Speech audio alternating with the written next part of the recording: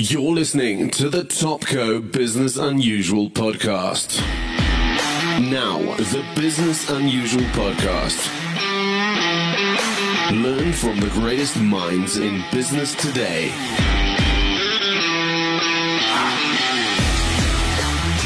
Interviews hosted by Ralph Fletcher. Learn how to improve business, get tips from industry leaders, and be motivated by real-life experience. Topco Business Unusual. So welcome everybody to this week's episode of the Business Unusual podcast. Today I'm joined by the CEO of the Takealot Group, Mamankhai Matlara. Welcome to the podcast. Thank you, Ralph. I'm happy to be here. Yeah, we're saying you got bright lights behind you. You look like a movie star there with that background. It looks very awesome. Well, I think that is an indication of what the future can hold for e-commerce. So the future is bright. The future is bright indeed. And we're going to go into that. And I see all the logos there. So you've got Takealot, you've got Mr. D, you've got Superbalist, because those are all the brands under the Takealot Group. And you're the new CEO. You're not new anymore. In fact, I looked. It's next week. It's 1 year on the job. And they say this is a really good time to look back because you obviously had certain expectations. You've had certain challenges and you've had certain successes. And we really want to dive into some of those things. But you know, you're also a woman from Limpopo. And right now, as we stand in South Africa, you are one of the most influential women in technology as well. So I want to talk around your journey. So I want to talk about Takealot, and I want to talk around e-commerce and retail and, you know, digitization. I think that's really awesome. But I also want to talk around you as a person and your journey, because I think you have got such an inspiring story to tell other South Africans as well. And so maybe you want to take us back to the young girl from Limpopo and sort of, you know, what brought around this blossoming person to take on these big challenges and to lead technology in Africa. Yeah.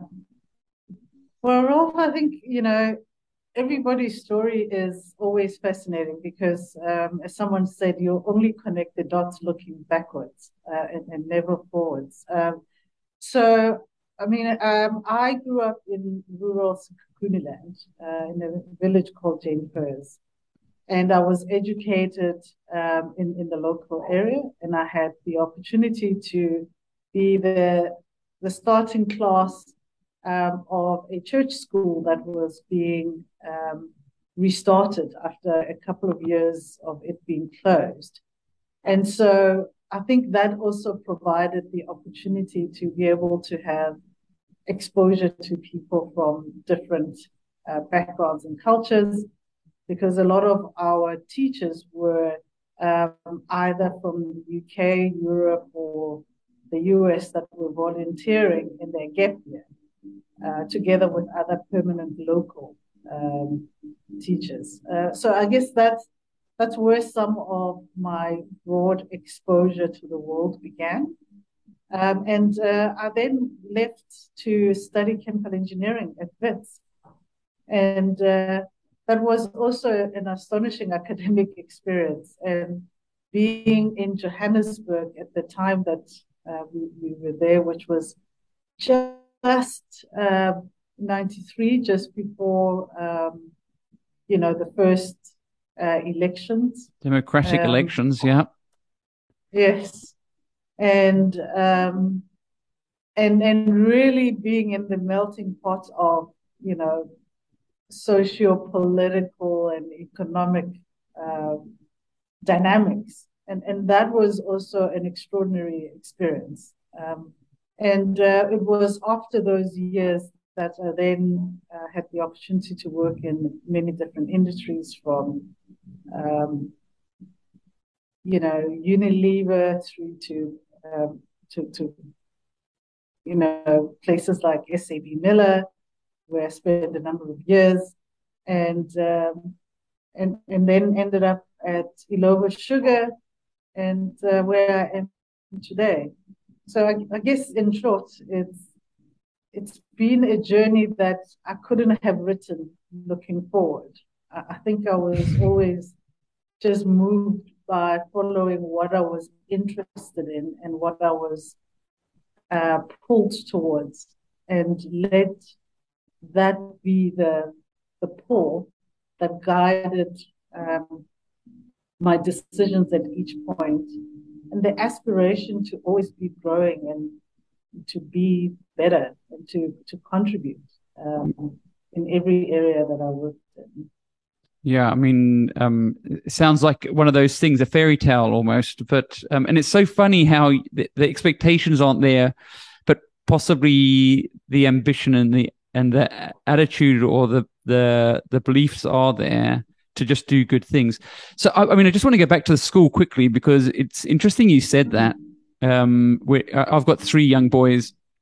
They're not so young anymore. One's almost 23, but pretend they're young.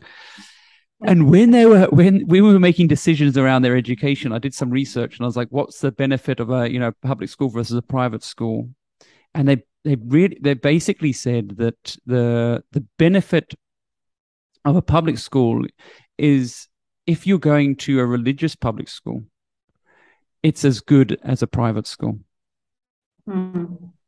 Did you feel that when you went to university? Did you feel that you'd got the same sort of level of education, or were you working extra hard against your peers, or did you have natural sort of gift of education? Or I think natural. Some would say yes. I think everybody has a certain level of base talent, and where though you go from that to the next level depends on application. I think it helped that I didn't believe that I was naturally the smartest, and therefore I did invest in working hard. And there was always the desire to be in the top quartile of the class, because if you're in a place and you apply, you're spending hours of your life. Why wouldn't you want to be the best? Yeah. And I do think that I was fortunate in that the school that I was in, because it wasn't necessarily being run by the government system, it was really more of an independent school before even those schools were defined into categories. Yeah. So it was literally an old rural school that was funded by donors. It was part from church, but a lot of it was donors, and we had to raise money. And so every year was, you're building a new classroom, or some of the years we were in tents before, there was enough money to build a classroom. And that's how the school evolved.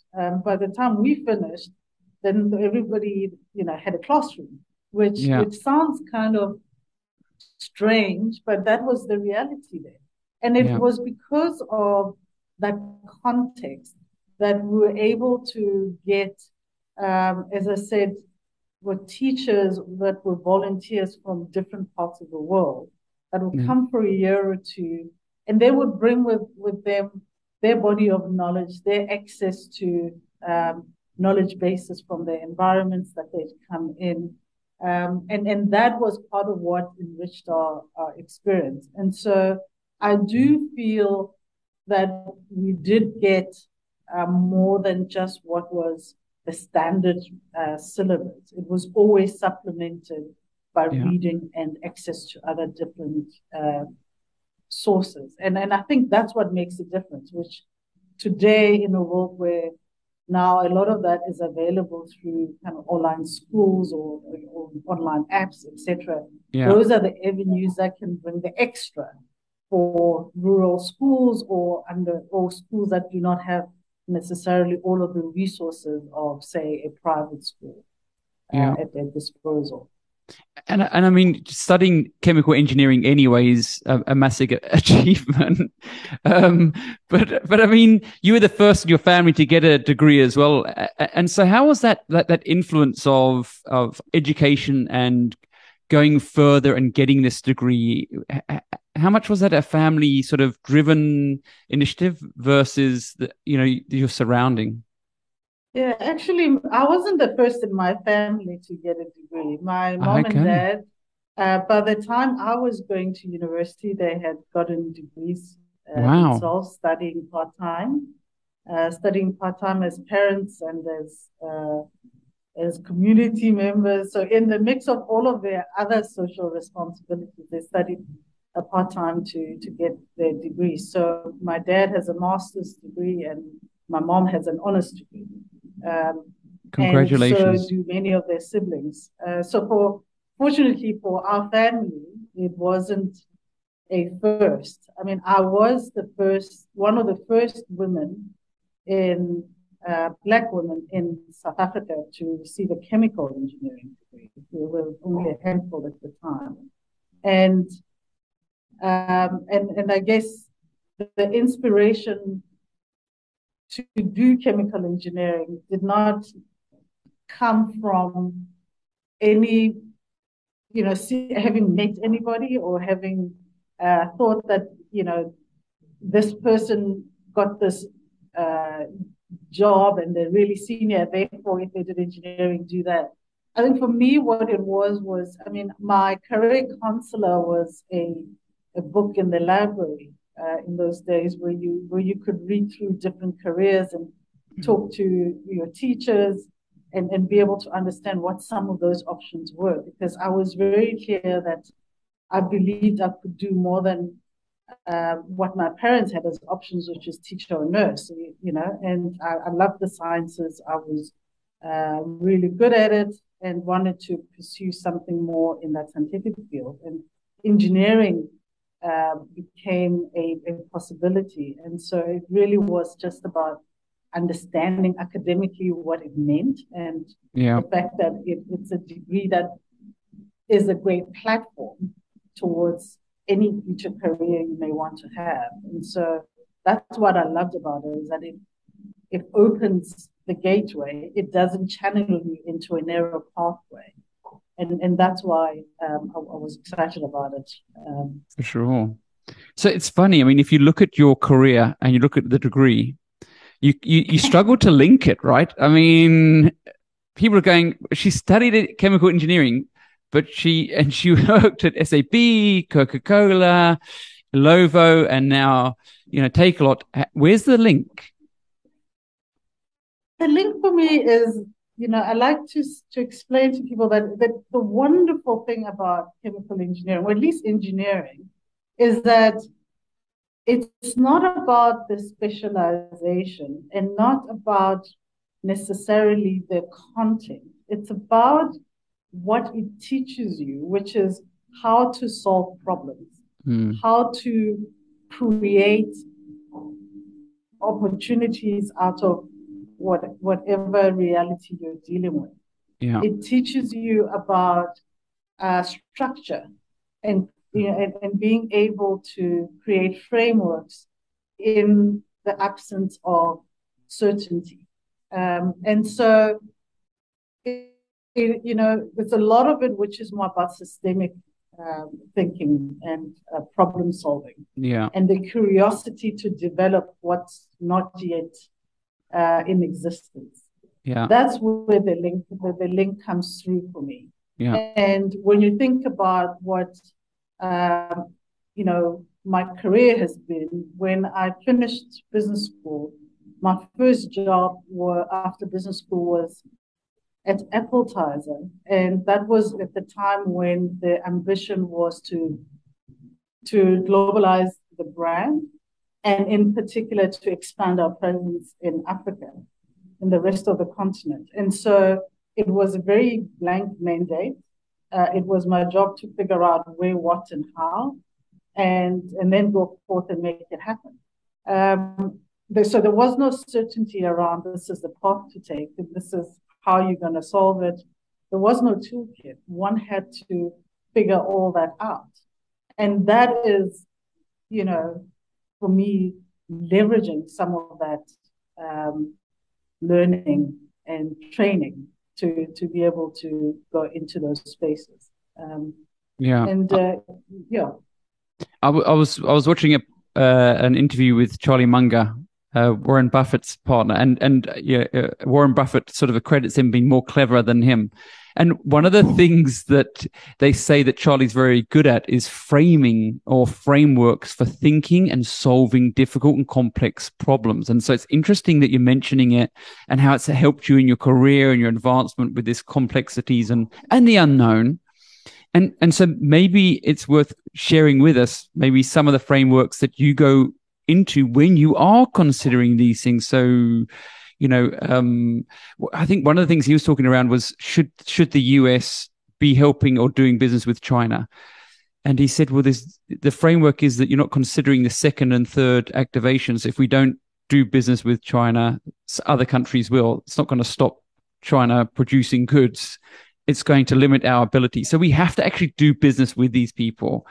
So I was wondering, what sort of frameworks do you work with when you are faced with some of these challenges of the unknown? Because in your career, you've had unknowns. In the businesses you work with, you've got unknowns. Yeah. There'll be different frameworks based on any kind of problem that you're looking at. But fundamentally, I always start off by trying to understand in a very simple way, what is the problem you're trying to solve?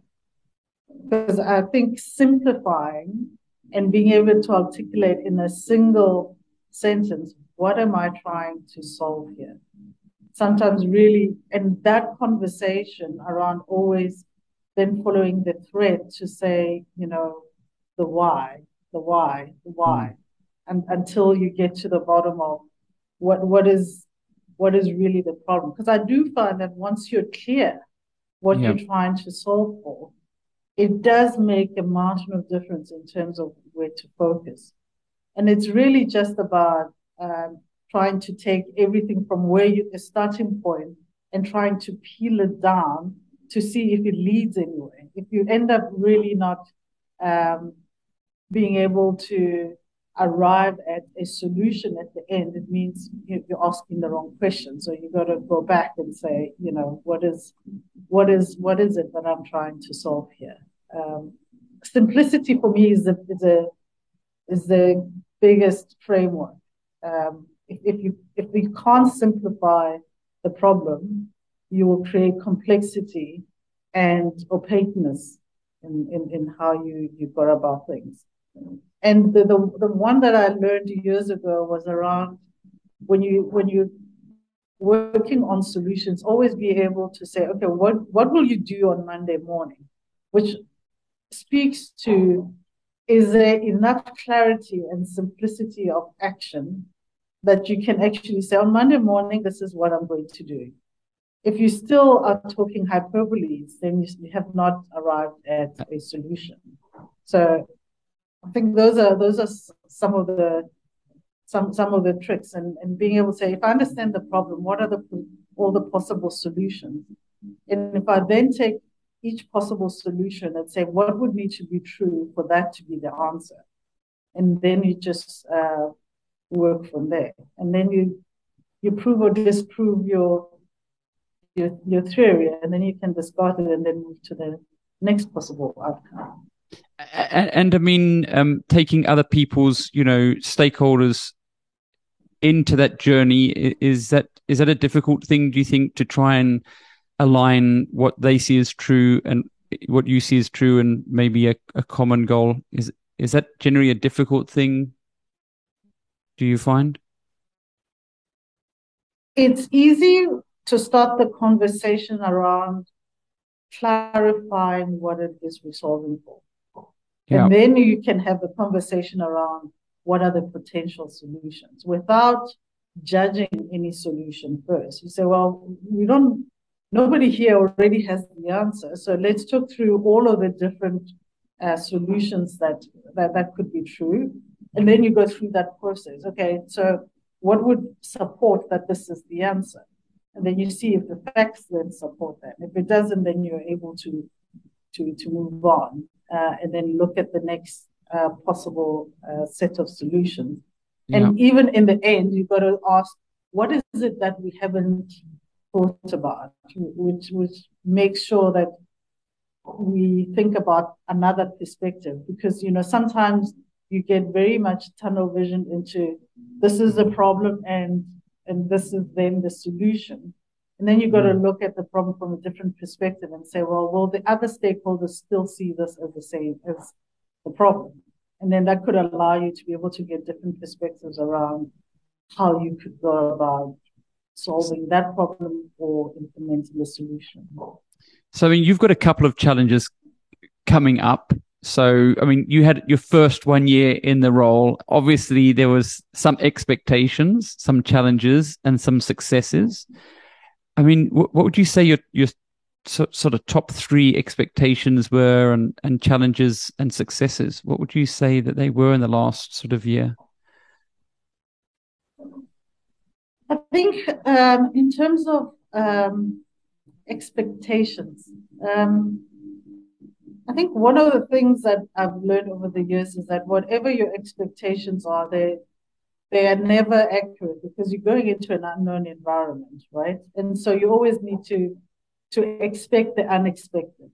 So for me, my expectation was a fast-moving, very young, dynamic environment.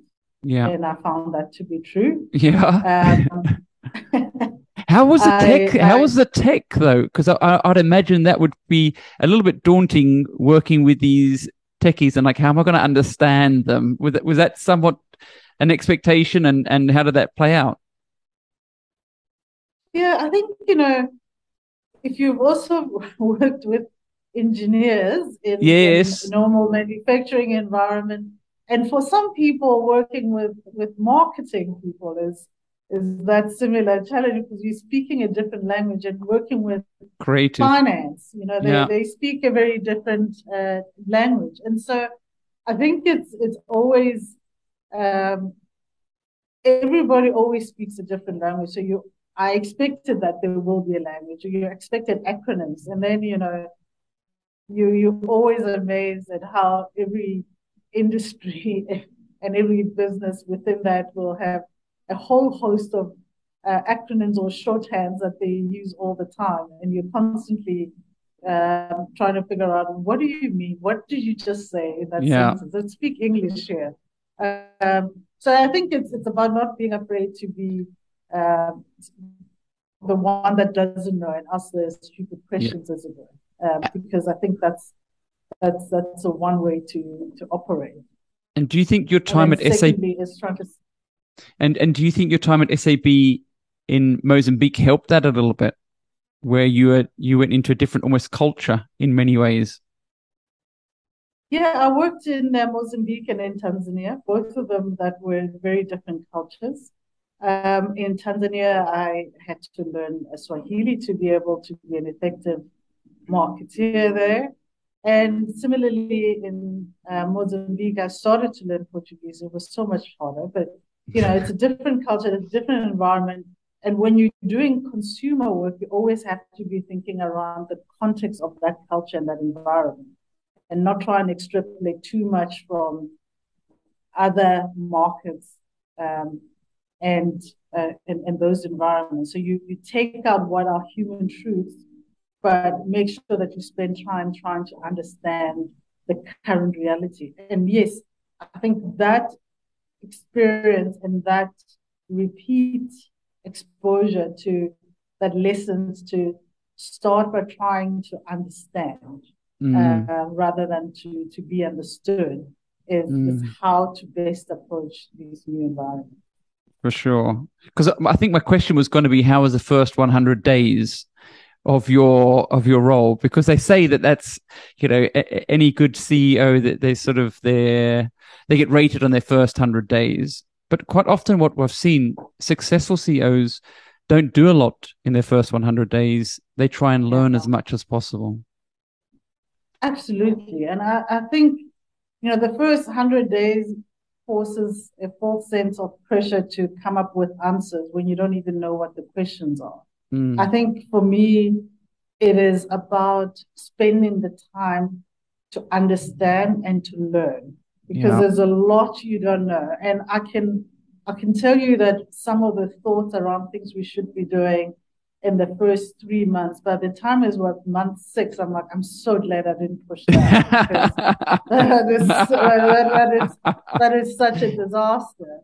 And also the risk of it is that you come in with a cookie cutter approach from a previous experience, and you're trying to apply it because you have to do something in 100 days. No, actually, your most important thing you have to do for yourself and for the team and the people that you're working with is understand the environment, understand what are the questions, and play with some of what you think some of the answers are, and follow that through to see if some of those things are making sense. So I do think it is necessary to go slow so you can go fast. For sure. And I mean, we're talking about challenges. I mean, one of the things that certainly we had Africa Tech Week last month at the CTICC. And I think for us, what we saw in the technology space, certainly globally, but in Africa, is that if we bring people together, policymakers, big business, entrepreneurs, and academics, we're far more able to solve our problems. How hard has it been as a challenge to deal with these different stakeholders who are aligned to the business? Yeah. I think it's a lot easier to deal with some stakeholders than other. I think the stakeholders that we deal with in the business are related to some of our business partners. Yeah. Our consumers are a key stakeholder. Our employees are a key stakeholder. Yeah. Externally looking, then you have, I guess, different government agencies. We have the reality now of the Competition Commission with the market inquiry, which has been quite a demanding and quite intense process.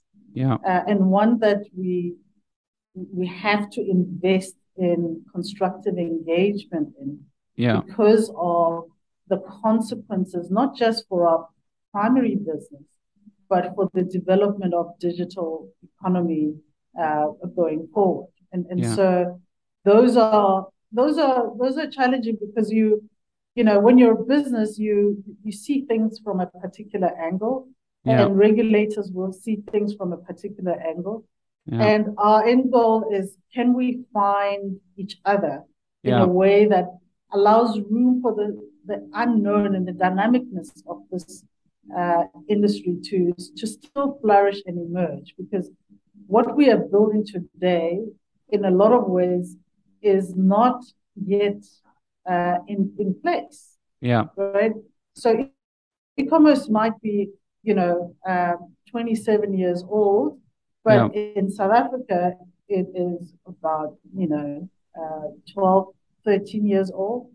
And that means that for us, it doesn't mean, the next 10 years will be like other developed markets previous 10 years. It will evolve because of our own unique circumstances and set of conditions that present themselves. And so we need to be careful to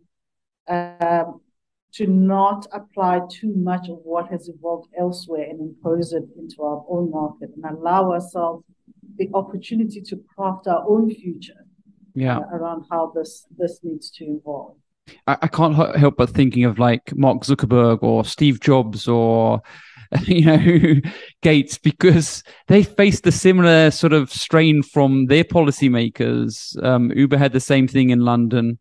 And it seems that policymakers generally are more reacting as opposed to, looking forward and looking at what the future can hold. Are you seeing that as the biggest challenge for you? Is that they're jumping on the bandwagon of the now, but actually it's the opportunity of the future? I think the challenge that we are faced with is that we're in an economy that is lacking in organic growth, and where our regulators and our government have the pressure to be thinking about how do we create environments where the growth is going to be inclusive, where it can generate more jobs, and trying to preempt whether if you leave the industries alone, will those socioeconomic needs be automatically addressed, or do we need to intervene, and how do we intervene to create this environment? And the challenge with um, the digital economy is, in as much as it's 20 odd years old in the world, it is a very dynamic beast. And so it is, you can't reference and say, for the last 20 years, these have been the issues, and therefore I think this is what's coming up next, because it's evolving. The technology evolves every single day. Yeah. And so you're chasing something you cannot catch. So I think it's kind of the political needs, the need for economic growth, Yeah. and also the need for, I guess, how do you create spaces where there is freedom to evolve unconstrained, which is what I believe is necessary for digital economies, which is very hard for regulators because their job is to create certainty, right? Yeah. And for us, it's actually uncertainty is the fuel for evolution. And Yeah. there needs to be some element of that, because by trying to constrain and say the future must conform to these requirements, you may actually not get to the future. Yeah. And that's the tough balance to create. And there's no, I don't believe there is a clear precedent that says regulate these four things and don't regulate these four things. We've got to feel our way through that, and have the openness to say we don't have an exact blueprint answer. And so we need to constantly be engaging around what's working, what's not working, and having a more responsive regulatory approach. I think one of the things that we saw in COVID is that the general sentiment from consumers around business, media, and government was that they trusted business more than media, and certainly governments. And so there has been a change in terms of a lot of organizations have realized employees are really important to them, their suppliers are really important to them, and their customers are massively important to them. So the need for regulation and policies is almost less needed. That the old maybe ideologies of businesses being abusive on their suppliers, their employees, people are voting now with their feet. Are you finding that? Are you finding that actually you're doing the work yourselves? You're self almost policing, you're self-regulating yourselves? Absolutely. Because, as you said, the wonderful thing about retail is that people are voting every single day, every single minute. And when you also look at our partners, we have a marketplace on takealot.com that has over 7,700 SMEs that are participating in that platform. And is that South African or global SMEs? African. South African No, SMEs, South African. 7,700. Why don't more people know about that? Yeah. Well, I hope that in conversations like this,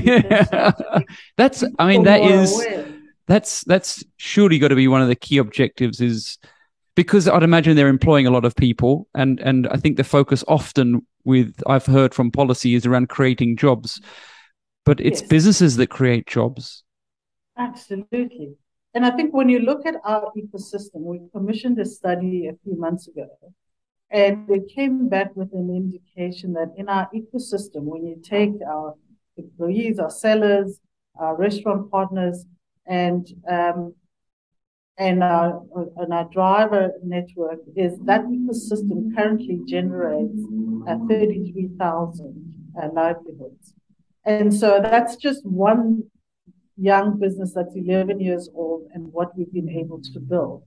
And I think that is one of the things that makes me really passionate about this business, because the business model is deliberate around saying that we grow when our small, medium enterprise and our partners grow. And so it is by design an inclusive growth model.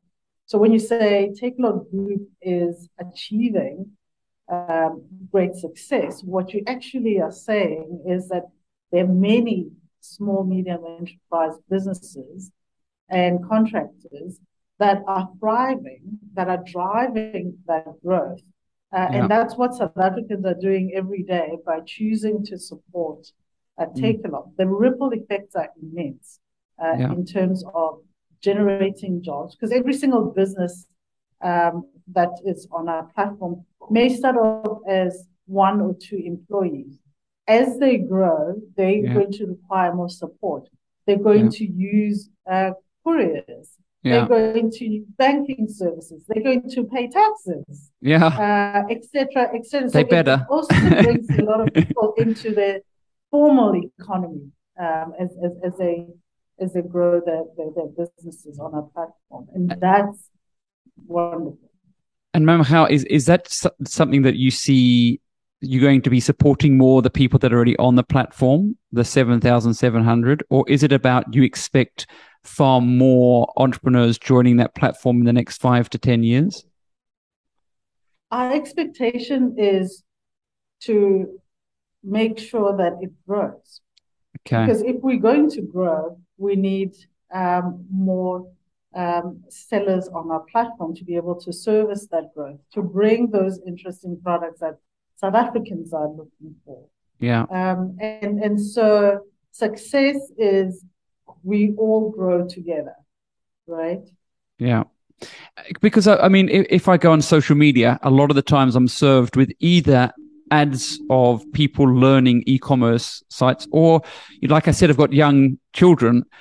They're really fixated around this e-commerce, digitization, digital marketing sort of environment. It's like hugely exciting for them or empowering. And there's so many people who've got like side hustles, and like they see this as their opportunity for independence and freedom. So this is not just like a nice thing to have. These people are passionate about this. Yeah, absolutely. And it is highly empowering. I mean, if you look at both from 2 sides. So first of all, as a consumer, I grew up in Sekhukhune land. So my parents are still there. My aunts and uncles still live in those communities. And what e-commerce has done is that for me today, I can order things on Takealot or Superbalist, and they will arrive at my parents' door. Right? They don't have to go somewhere else to fetch them. They will arrive at their door in a rural place without an address, right? And so when you think about how that opens up access to quality retail products for many South Africans, regardless of your geography or your location, it really does broaden access. Right, so that's the one part that says democratizing access to quality retail, regardless of any kind of environment that you're in. The second part is when you think about the sellers, there are many where they are starting out. So there are those that are kickstarting their business. They are making certain products that they would like to take to market. There are those that had started on the side, and this is an opportunity to grow their business. And then as they all grow, they start building scale on the platform. And so what that means is that you can be a business sitting in Sekhukhune land, you're making certain products that you sell on the platform without having to physically leave your location. Or you're living in the township, and you have certain products that you have access to that you either developed or you bought, or there are community members that are making those products, and you're able to sell on Takealot. And that is empowering because it means those individuals can actually start or grow their business and have instant access to a marketplace over 4 million customers from day one, with very low startup costs, very little friction, and it is incredibly easy to do. You can be in business within weeks and not months and years. And you don't need to be raising capital to build a store all of those difficult things. So it is immensely empowering for a lot of our communities to have an opportunity to build a business and to create a livelihood for themselves and their family. So it is undoubtedly the most powerful model to be able to transform the economy of this country, in my belief. For sure. And I can't help but think of that word, access to markets and access to finance. You don't need access to finance if you've got that market, if you've got the scale. And so they're almost cheating in a way. They're jumping on the back of Takealot. And I think that's what many organizations need. They need that scale and access to markets. And so by being on your platform, it sort of it advances their opportunities. It's synergistic, right? Because if they are coming on the platform, they are bringing potentially a proposition that is not on the market, or not already on the platform, or will bring interest for those that are already on the platform to purchase.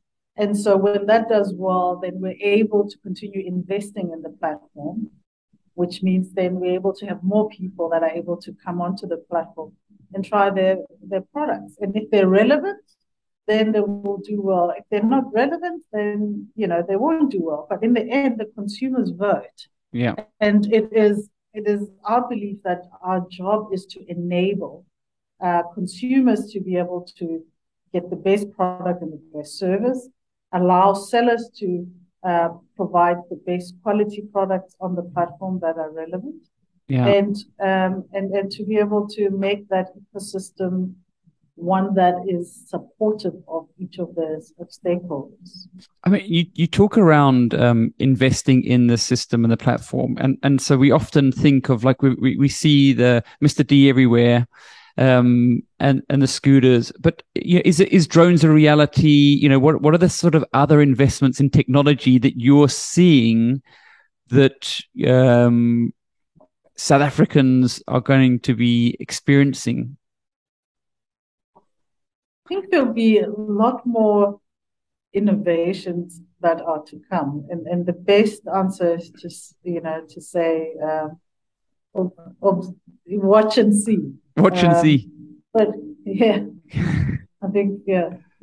So no little secrets you can give us here. Is it one of those things we got to wait now? Yes, not today. Not today. Next week. I think that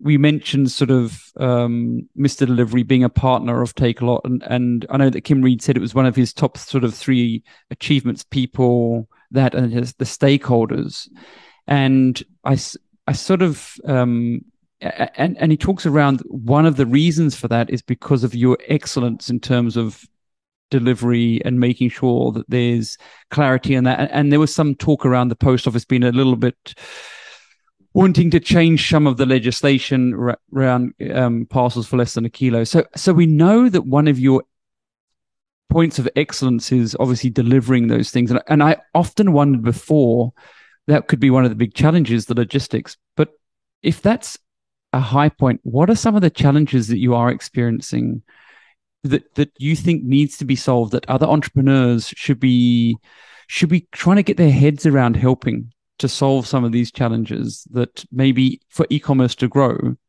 in South Africa and Africa, we need to look at? I think some of the challenges are very much around adoption. I mean, when I talk about how empowering e-commerce can be, is in fact for many consumers, we still are only about 4% of retail. And so I think one of the biggest challenges is how do we have more people taking the opportunity to use these platforms to save themselves time and money. I mean, when you think about many working people, they work Monday to Friday, and they only get to do their chores on the weekend. And if you could order your groceries, if you could order what you need from Takealot Superbalist, Mr. D, it's hours of your life that you can get back without having to go and stand in queues, without having to pay for transport or petrol to go to the outlets, and understand that this is part of the mix of retail that is available to you. And so I think that is the one most important thing that we need to be able to solve. And then, of course, it's around how do we make access to those digital platforms, seamless. And I think, we definitely make it a lot easier with our apps, but people need data, and I think there's a lot of work being done in making data more affordable, which is supportive of the adoption. And so I think it's about how do we get more South Africans over the hump in terms of understanding that this is actually liberating in terms of years and hours of your life that you otherwise will not get back. For sure. I mean, the people in the office, they gave the word easy. So that's what they say. It's just easy. And you're right. And I think that there's a phrase, it's time is money. And so, we normally work and we look at when we're working and how much we're earning versus our time. And so this is another way of winning back some of your time. I'm often, regularly I go mountain biking and I go to these small towns in the Western Cape, Grabouw, for instance, and I often see on like a weekend, especially a Saturday morning, queues and queues and queues of people waiting at the banks. And so, and I can't help but think, wow, I just couldn't do that. I wouldn't do that. And so how do we bring those people into this economy essentially as a big opportunity? I know that South Africa is about 4%, and somewhere like China is close to 25% of retail is done through e-commerce. And I say that because I was educated. It's not e-commerce. This is retail, right? E-commerce is a part of retail. 100%. 100%. So how do you see us getting there? How do you see us getting to where China is or some of the other more developed countries? Because I read a blog a little while ago that was from an American lady who went through South Africa, and she said there's 10 things you don't know about South Africa. And she mentioned a whole lot of things, but one of the things she said is that we're actually very technology advanced. You can order an Uber anywhere in South Africa, just like you can in America. And you're more or less saying the same thing. You can order anything you want online from Takealot, just like anywhere you can as well. How do we get there? How do you feel that we can get there? That divide between 4% and 20% or 25%? I think there are a number of things that could definitely be supportive, and I'm sure there are others that I will miss out on.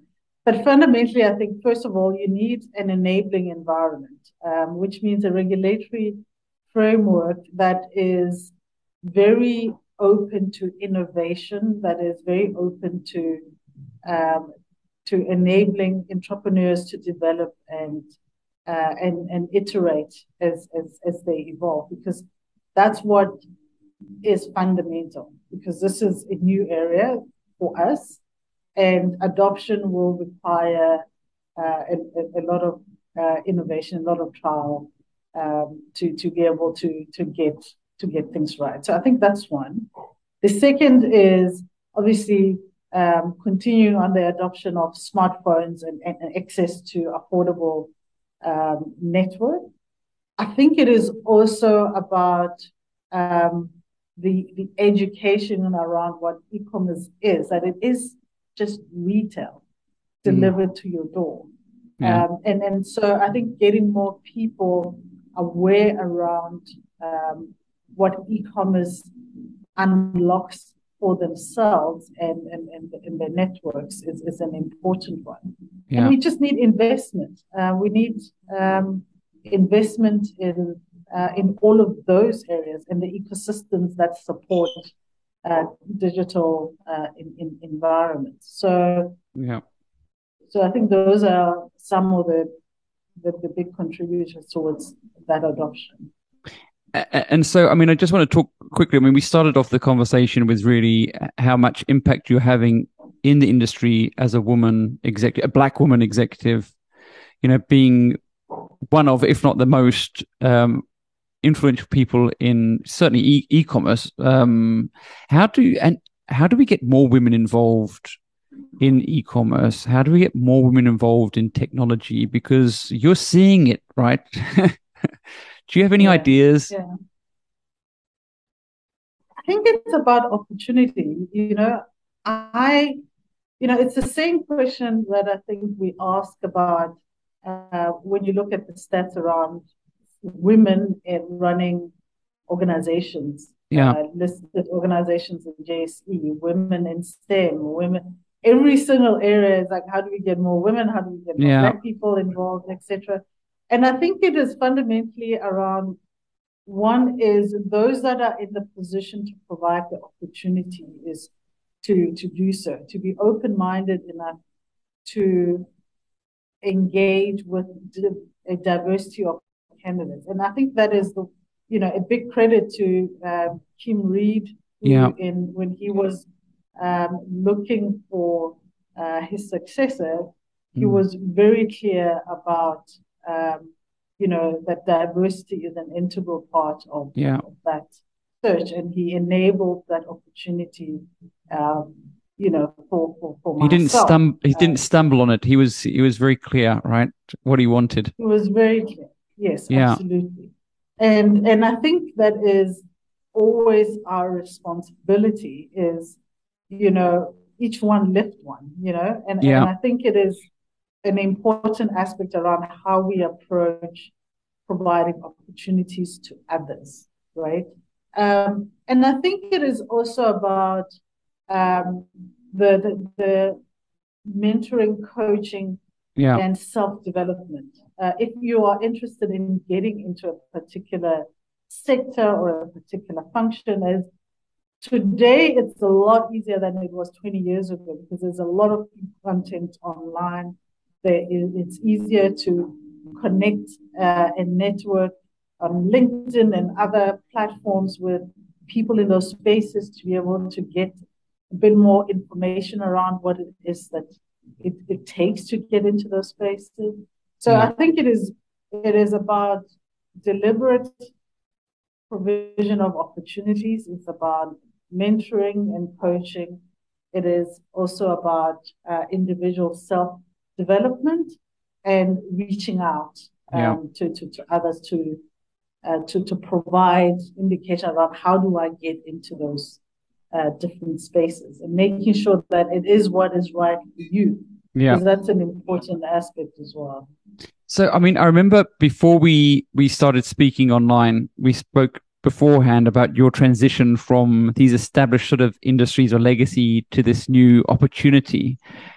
And is it I think there's a lot of excitement, and you mentioned that young people, exciting, fast-paced, e-commerce and technology, and there's a lot of people either who want to be in it from a, startup stroke entrepreneur perspective, but there's also a lot of people, executives and people in their careers who want to get into it. Maybe, and you made that transition. So you've done the hardest thing, right? You really put yourself out there. And so I just wanted to get into your mindset. Like what gave you permission to do that, to explore that?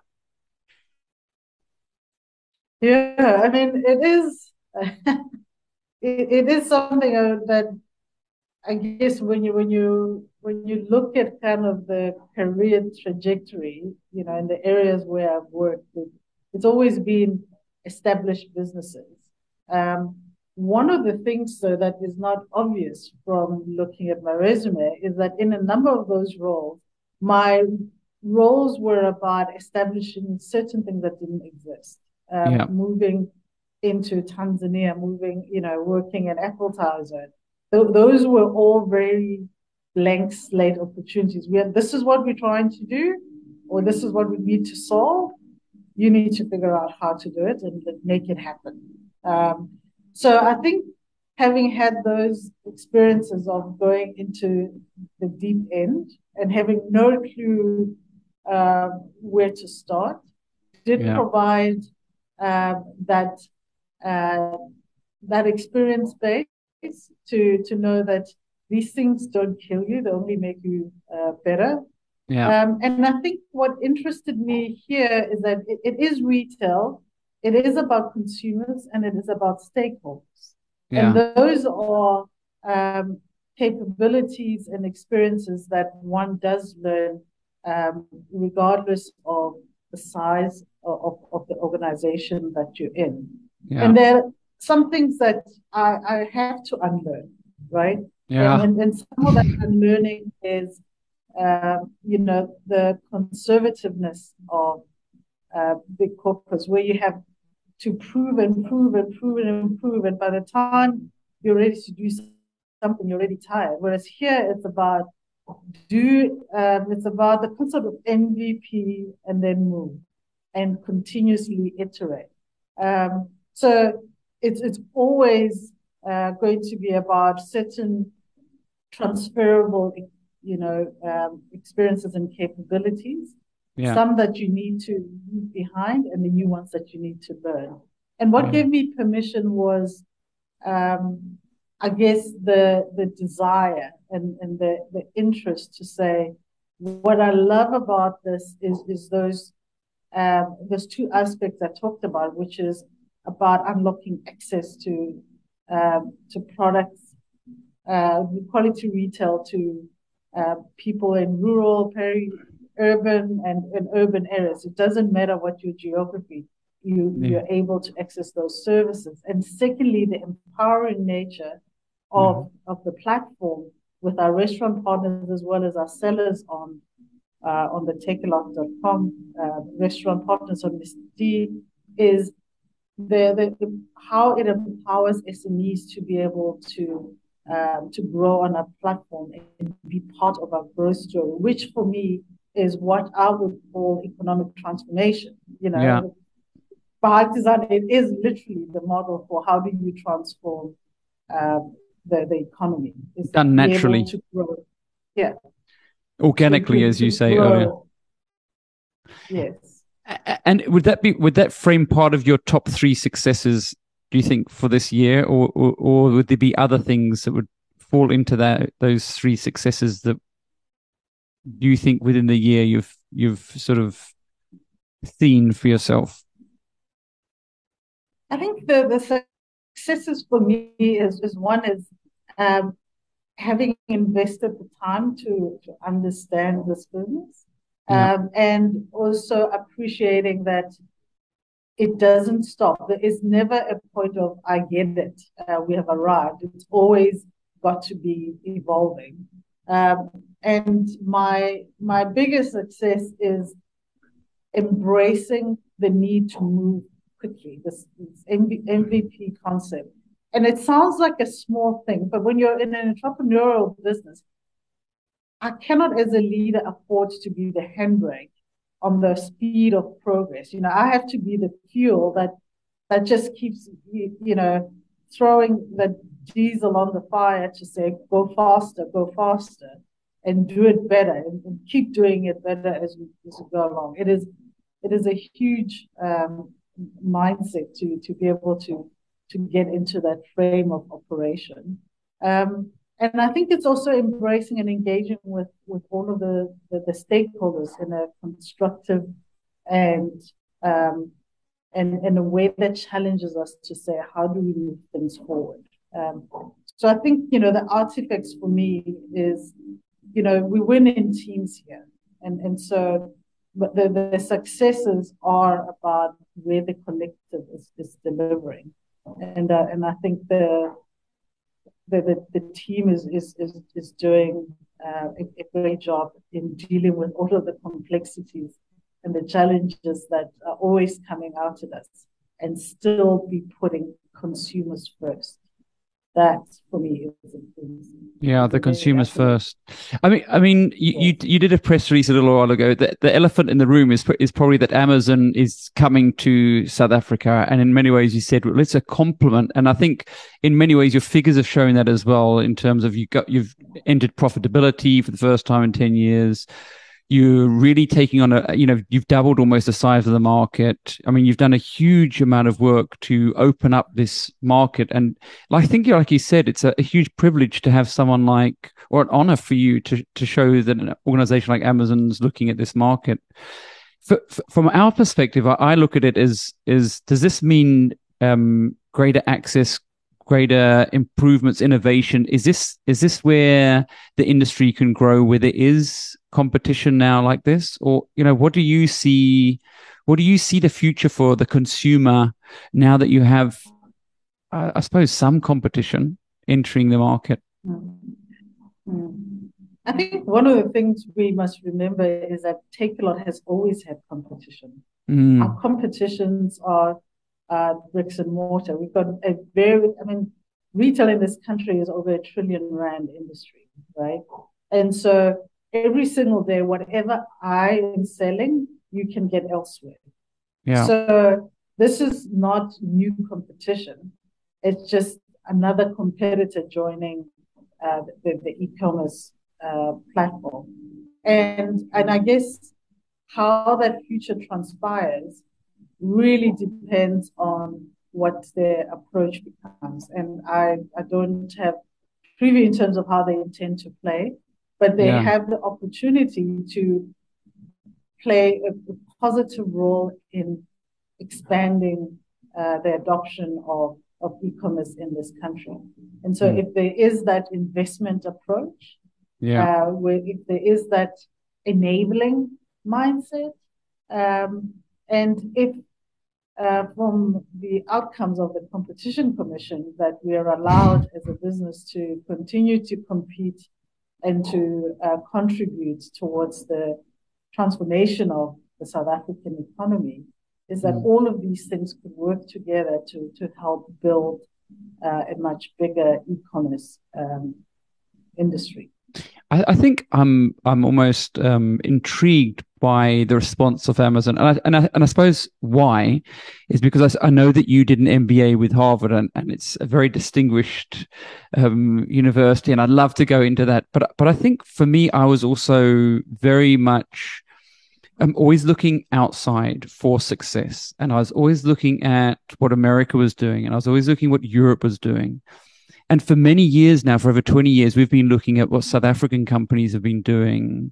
And it was interesting at Africa Tech, one of the judges said to me, Ralph, I don't think that we should have these internationals competing against the local South African companies. And I said, no, I think that's where you're wrong, because actually what we see from our side is how relevant and how successful our South African companies are compared to the other organizations. So for me, I'm like, bring it. I think we have some wonderful and amazing companies. I mean, today we had sort of, rolling blackouts, in some places level 6, and we're still able to get on. And I think there's an attitude that comes from working and living on this continent, in this country, and a togetherness with all our challenges and differences. It's actually I feel we're more together, and with the challenges with what's happening politically, it also I think it's driving us closer together. I don't know if it's maybe cementing from a group level that also like a newfound optimism. Okay, we've reached turnover. Let's bring on the competition. I don't know. I think the ambitions for the group have always been self-driven, and also being driven by what we call consumer centricity. So it's about how do we win for South Africans, and that will always be our North Star. If we are able to provide a compelling proposition for South African consumers and be relevant and be part of growing and developing this country's economy, providing opportunities for others to create even greater impact. That's really our motivation and our focal point. The competition and the challenges are just part of the context in which we operate. And we have to embrace and deal with them, but remain focused on what our key driving mission is. It was amazing speaking to you. And I think Takealot's very lucky to have such an astute leader. Really, I think you're very inspirational and very calming. So it was great to have you on the podcast. We wish you all the best of luck. We have shopaholics here, so don't worry. We're already investing in Takealot, and we look forward to seeing your progress. Thank you very much, Rob, for the opportunity to engage about this great business that is a proud South African business. And I encourage all of you, if you're looking for the best fashion, if you're looking for your next cell phone, if you just want to have dinner tonight without having to slave, we've got you covered. So there's nothing wrong with a good pun. I think sales is important in this country, and we don't do enough of it. We're not selling ourselves enough, to be honest. And I think you're a great company, and congratulations to you, really. So thank you so much for spending the time with us.